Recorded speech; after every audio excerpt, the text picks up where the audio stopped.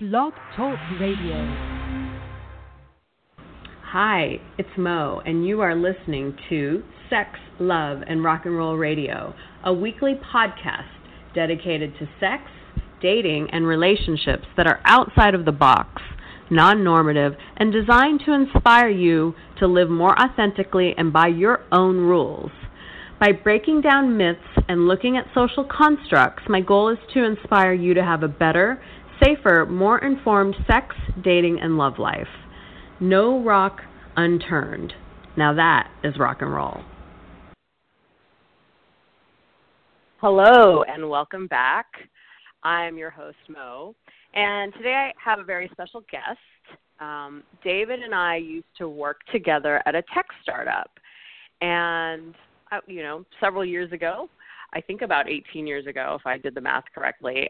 Anyway, a few weeks ago, David messaged me to tell me that he had gotten divorced from his wife of 23 years, and he was finally coming out as bisexual.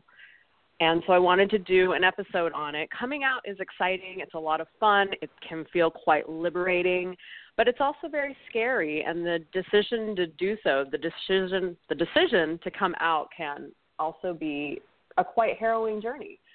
So today, David is going to share his journey with us. Are you there, David? I'm here, Mo. How are you? I'm doing well. How are you? Oh, a little nervous, but good to talk to you again. Yeah, it's great to talk to you again. It is nerve-wracking. It's first of all, it's scary to come out, but to come out on sort of like a public forum like this, I imagine is really scary. Kind of why I wanted to do it. Go big or go home. I love it, and I think it's really important to go big and or go home, because one thing that I do want to talk about today is how coming out is an ongoing process. In other words, you come out once, maybe you come out to a friend, and then maybe you come out to a coworker, maybe you come out, to an aunt or uncle, but it's a process that never ends. And with each coming out, you kind of have to go through the whole journey again sometimes, which could potentially be a traumatic journey, right? Yeah, it can be a bit of a roller coaster experience. That's what I'm finding out now. Because I had come out to a few friends before, like you said, and then quite publicly to a big group just a few weeks ago. And there's still some people who know, still some people who don't, and it it's like doing it all over again when you talk to a group of people that you haven't talked to before. Yeah.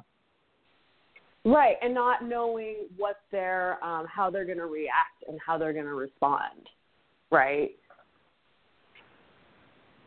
Yeah, that's definitely a big part of it. I'm trying not to, take that, too much into account as to whether or not they approve. I really don't care about most people's approval in this. What I am concerned about is potentially hurting someone else, which I do not want to do. Someone who, maybe we had a mutual acquaintance or something like that, and they are not ready to come out. That's an area where I'm not quite sure how to navigate. I have to tread lightly there. Right. Kind of piggybacking on that, you just don't know how people are going to respond, and some people are going to be really excited and proud of you, and proud to be sort of acquainted, and some people some people that you don't even expect, some people that you expect are going to be like totally accepting might be like so you really learn, I think, in this process who people are, right? Who people in your life are and have been. Yes. Yeah. So I want you to give us a little background. So as I mentioned, I knew you about 18 years ago at the tech startup that we worked at together. And back then you were married with your first child on the way. First child on the way. So That's I guess correct. and now you have two kids, right? That's correct. And so when did you know that you were attracted to both men and women? Because back then you were married to a woman. Correct. But did you know at that time? Oh, yes, absolutely. Probably since, as far back as I can remember, my first couple of sexual experiences were with other men, which I really enjoyed. And then I was with a woman, too, after that, probably about the third one or fourth one, something like that. And I thought, hey, it's pretty good, too. So, yeah, pretty much all my life. Okay, so starting when you were like a teenager, you had like a experiences. Teenager back in high school, yeah. Yeah, and it started out having experiences. Sorry, with other guys, and it was it was actually even more accessible that way, because when you go over to a friend's house and just spend the night, nobody thinks much of it. If they're the same gender. But those were some of my very first experiences. Okay, so you've known for quite a while. So as we just mentioned, coming out is this ongoing process. Can you just tell us a little bit about yours? You said you're 50 now, and you decided to come out now. So I would love to hear about. It's been many years. Your journey a little bit. There's been a lot of other personal stuff going on in my life. My son has had some addiction problems. Obviously, the separation with my wife. A lot of other things, and I just wanted one thing off my plate. I just felt I'm tired of hiding this. When you hear that your son is dealing with addictions, it kind of puts a lot of other things into perspective. I just felt it wasn't, it shouldn't be a cause of shame in my life to feel the way I want to feel. And I just wanted to say, hey, this is me. I've got other shit to deal with. This isn't going to be one of them anymore. Right. So I guess the $1 million question is, what prevented you from coming out all of these years?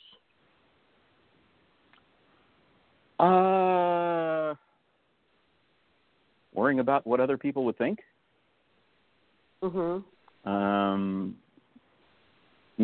Being, like I said, most of my other partners are still, in the closet, and aren't ready to. So, also being judicious and not wanting to out anybody else. We have mutual friends. So if I were to come out publicly in those circles, that might raise some eyebrows for some of their wives. I see. So you did mention that to me, but I don't know that you actually mentioned it on the air yet, that most of your partners are also married in like heterosexual relationships. Okay. Yes. And so a lot of them probably have families, wives, things of that nature. Families, wives, and kids. So this makes it this makes it a precarious situation for them. They're all doing this sort of on the down low, right? Correct. That's correct. Okay. And I used to travel a lot for business, and a lot of them too. So it would, the hookups would be, whenever we happen to be in the same city, or if basically whenever we could use business travel as kind of a cover. Okay, so they're all living secretively, very much the same way that you had been for the last 30-some years. Yes, absolutely. Okay. And how do they feel about you coming out?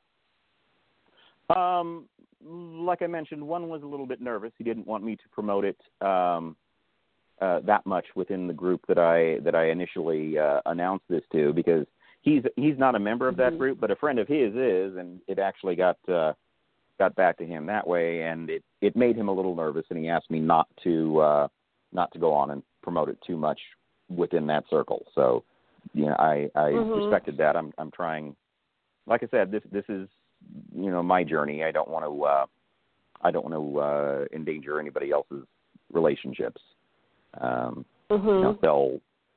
They'll make their own decision when and if the time is ready for them. Right. I mean, I think that's really all you can do. I think that you have to be, you have to own your journey. And, I guess I wonder if these people are somewhat envious of you being able to do this. I'm sure they're probably scared. Like he did say he was. He said he wished he could do that. Okay. Yeah.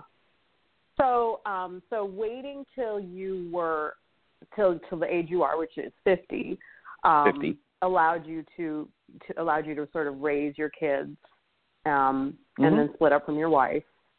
Did you have any sort of idea that this is what would be happening, or that you wanted to come out with this, or did it all of a sudden just occur to you that you needed to? Like, what was the thought process behind it was all of a sudden. It wasn't it wasn't anything I planned. It was really just all of a sudden, just a lot of, like I said, a lot of really bad news all at once, a lot of bad things happening, and this just seemed to me like it would be liberating to not have to hide this one thing anymore. Just get this out of the way, be done with it, and like I said, after the news about my son, this seemed a lot less intimidating. After the news about your son having some sort of issues? Having addiction issues, yeah. Okay. I feel like I'm jumping around a little bit, but I have so many questions that I want to get them all in before time runs out. Okay, go ahead. So something I was just thinking about, like so all of your friends are in heterosexual marriages and are relationships, and they have kids, so they're pretty much like living this very, like heteronormative lifestyle. How did you guys discover, like I feel like in the gay community, people wear different colors, bracelets and whatnot to, I'm a top, I'm a bottom, I like butt play. How did you know that these men could be potential partners for you? I mean, how did you guys discover one another if you're all in heterosexual relationships? Some of them I had known for years. They'd been friends for a long time, and I just kind of took a risk. That's primarily where I've met my other partners. Have been people that I had a friendship with before having a sexual relationship with them. Some of them have gone on, they go on Craigslist whenever they travel, and just, and look for hookups in the area. They use a pseudonym, and when they're out of their area, there's a lot less risk of running into someone, so they're, a lot more open about that. That's how they do it. Personally, that's not me. I usually have a personal connection with these people first. Okay. So it sounds like you took some risks in putting yourself out there with some of your close friends, and they responded by saying, yes, I'm interested as well. Yes, exactly. Okay. That's pretty cool. Did you ever get rejected when you did that? In other words, were there friends that you approached that were like, no, David, I'm not into that? Yeah, absolutely. Yeah, there were definitely several of those. I don't think it ever ended a friendship, though. It was just, no, not interested. It's like, okay, cool. We'll just finish our beer. Okay, cool. One thing that we didn't mention on the air that I think is probably worth mentioning and very important, because you and your wife did have an open relationship. So while she didn't know that you were necessarily like hooking up with men, you were allowed to go outside of the relationship. Yes. And so in a sense, at least for you, this wasn't this wasn't necessarily cheating. It was just sort of because you and your wife felt had a little guilty about it because, although we did have an open Okay. relationship, we hadn't addressed that subject specifically. Right. So when I did tell her, she was a little surprised, but very supportive. Okay. I mean, it sounds like you and your wife had a don't. Sorry, go ahead. I'm sorry, go ahead. I was just going to say, it sounds like you and your wife had a don't ask, don't tell open relationship where you would hook up with other people, but you didn't necessarily disclose the details about who you were hooking up with.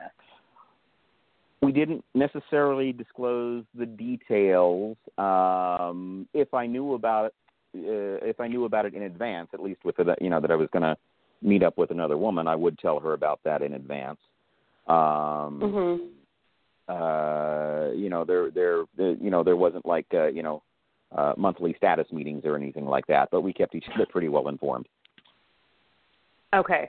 So it was, in a sense, keeping a secret from her because you kept each other informed, but you kept this particular aspect of it out. I kept this one out of the loop. Yeah, I kept this one private. Okay. Okay. All right.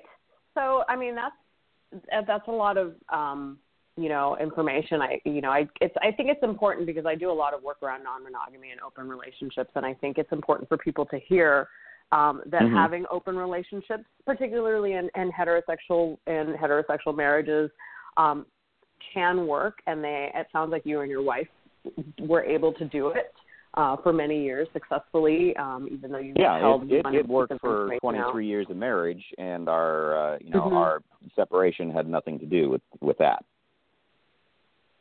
Okay.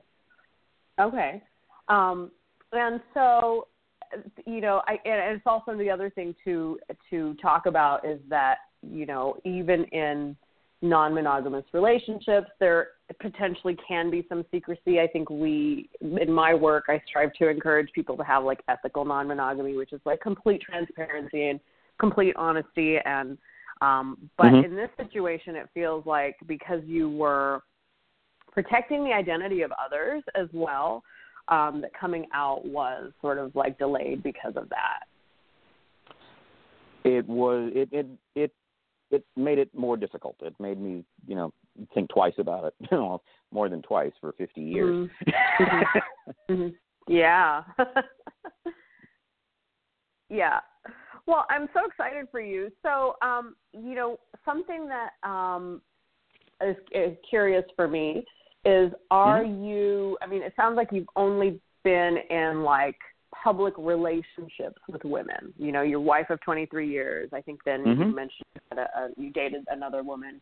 Would you openly date a man at this point? Yeah, I would if the relationship is right. I would openly date somebody of either gender. Yes. Okay. Awesome. And so I guess, what do you see as maybe some hurdles for you or concerns that you might still have about coming out? Not sure how my kids would take it. My older son is actually a bit homophobic. He makes a lot of gay bashing jokes and stuff like that. So I'm not sure how he's going to react to finding out that his father is bisexual. I really don't know at what point it becomes something that I tell him, because I don't discuss my dating life with him really at all. So I just don't know when that comes up. But I'm a little anxious about that one. Right. I mean, do you talk openly with your son about his dating life? He likes to brag about it to me. Okay. So I don't ask him for specifics, but he does they shout like, "Hey, Dad, I'm out of condoms. Can you drive me down to the store?" Yeah, sure. Interesting. Okay. And what about calling him out when he's homophobic? Would you feel comfortable doing that? Oh yeah, I do that. Or maybe you already have. I already have. And I don't know. Maybe it's just the clique of friends that he's with, or I don't know. Maybe he's saying, I have no idea. Maybe what's the Shakespeare line? He thinks he doesn't protest too much. Yep. 100%. I don't know. And the addiction, right? The addiction stuff could be covering up of something. I mean, not saying that that's what it is, but it's always possible that there's some discomfort around it. And you coming out to your son, I know it's really scary, and I'm just going to put this out there, might actually be really, positive for him in terms of growth, in terms of dealing with this. And, it's really hard to say. It sounds like he's dealing with some other stuff right now. So obviously tread lightly. You don't want to jar him in any way. Yeah, because he's actually at a live-in rehab facility right now.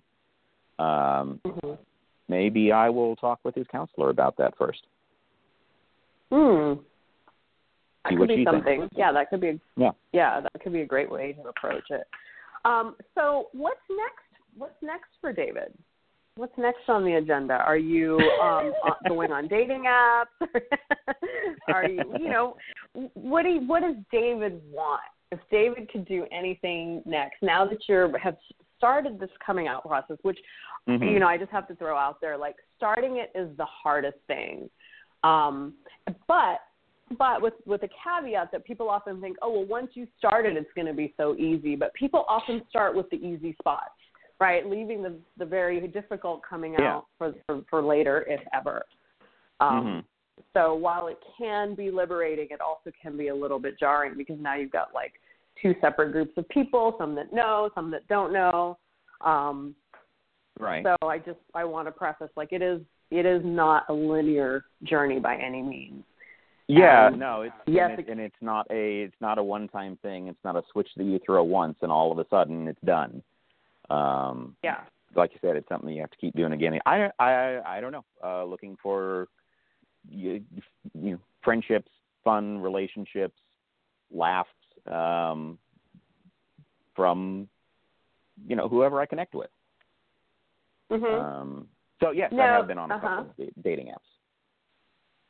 Okay, cool. Now, do you still identify as non-monogamous as well? I'm open to that. It kind of depends on if my new partner would be too. If it's something that we both agree upon, then sure. If that would make them uncomfortable, and the relationship was at the right stage, I would be comfortable with a monogamous relationship as well. Yeah, I think important to add here too that identifying as non-monogamous doesn't necessarily mean that you can't be monogamous. Choosing monogamy is a choice, and we get to decide whether we want to be monogamous or not. And when we make that decision, we can wholeheartedly commit to somebody, and always keep the option of non-monogamy potentially on the table. Right. I think that and talking to some other people who have been on some of the same dating apps that I've been on, some of them are also open to non-monogamous relationships, but they don't put that on their profile because they get flooded with offers for hookups. Yeah, and they're still looking for a relationship, not just a one-night stand. But once you put that on a dating site, everybody thinks you're just there looking for sex. Yeah, you're promiscuous, that you're just hooking up. Yeah. Right. That's interesting. I think our society's not ready to accept that non-monogamy is an actual sort of like ethical, well thought out choice that people make, that people do. in loving relationships. You know, there's this I agree. idea that, there must be some lack of love in there somewhere for people to be doing that. Right. Right.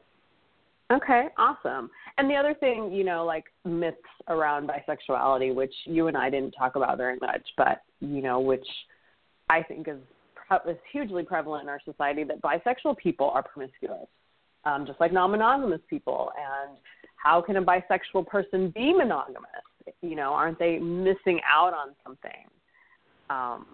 And maybe are bisexuals just really horny people that want to keep their options, you know, wide open? Like, these are some myths that bi people have. I don't think so. I think that's a totally different thing. I think you'll meet people who run the gamut of the spectrum, you know, both ways. People who, you know, want to go out and, you know, have a different hookup every night, and people who want to have, you know, one or two or three, you know, a small group of people who they feel really intimate and comfortable with. And it's non-monogamy, but they don't necessarily want to expand it beyond that. Now that you're mentioning it, it draws a lot of parallels for me for you know, many years ago when I came out as an atheist, you know, because I was raised in a very conservative Christian home, and that caused a lot of waves. And you know, even today, a lot of people think, well, if you're an atheist, then you worship the devil. They're like, no. No, you're not getting it. Right. I don't believe in anything supernatural. The devil is a supernatural entity as well, which I also don't believe in. So, no. Right, like, it's believing in the devil is theism as well. It's like, actually, and how can you possibly have any morality if you don't believe in a God? Like, right. Well, right. Right. Have you ever read the Bible?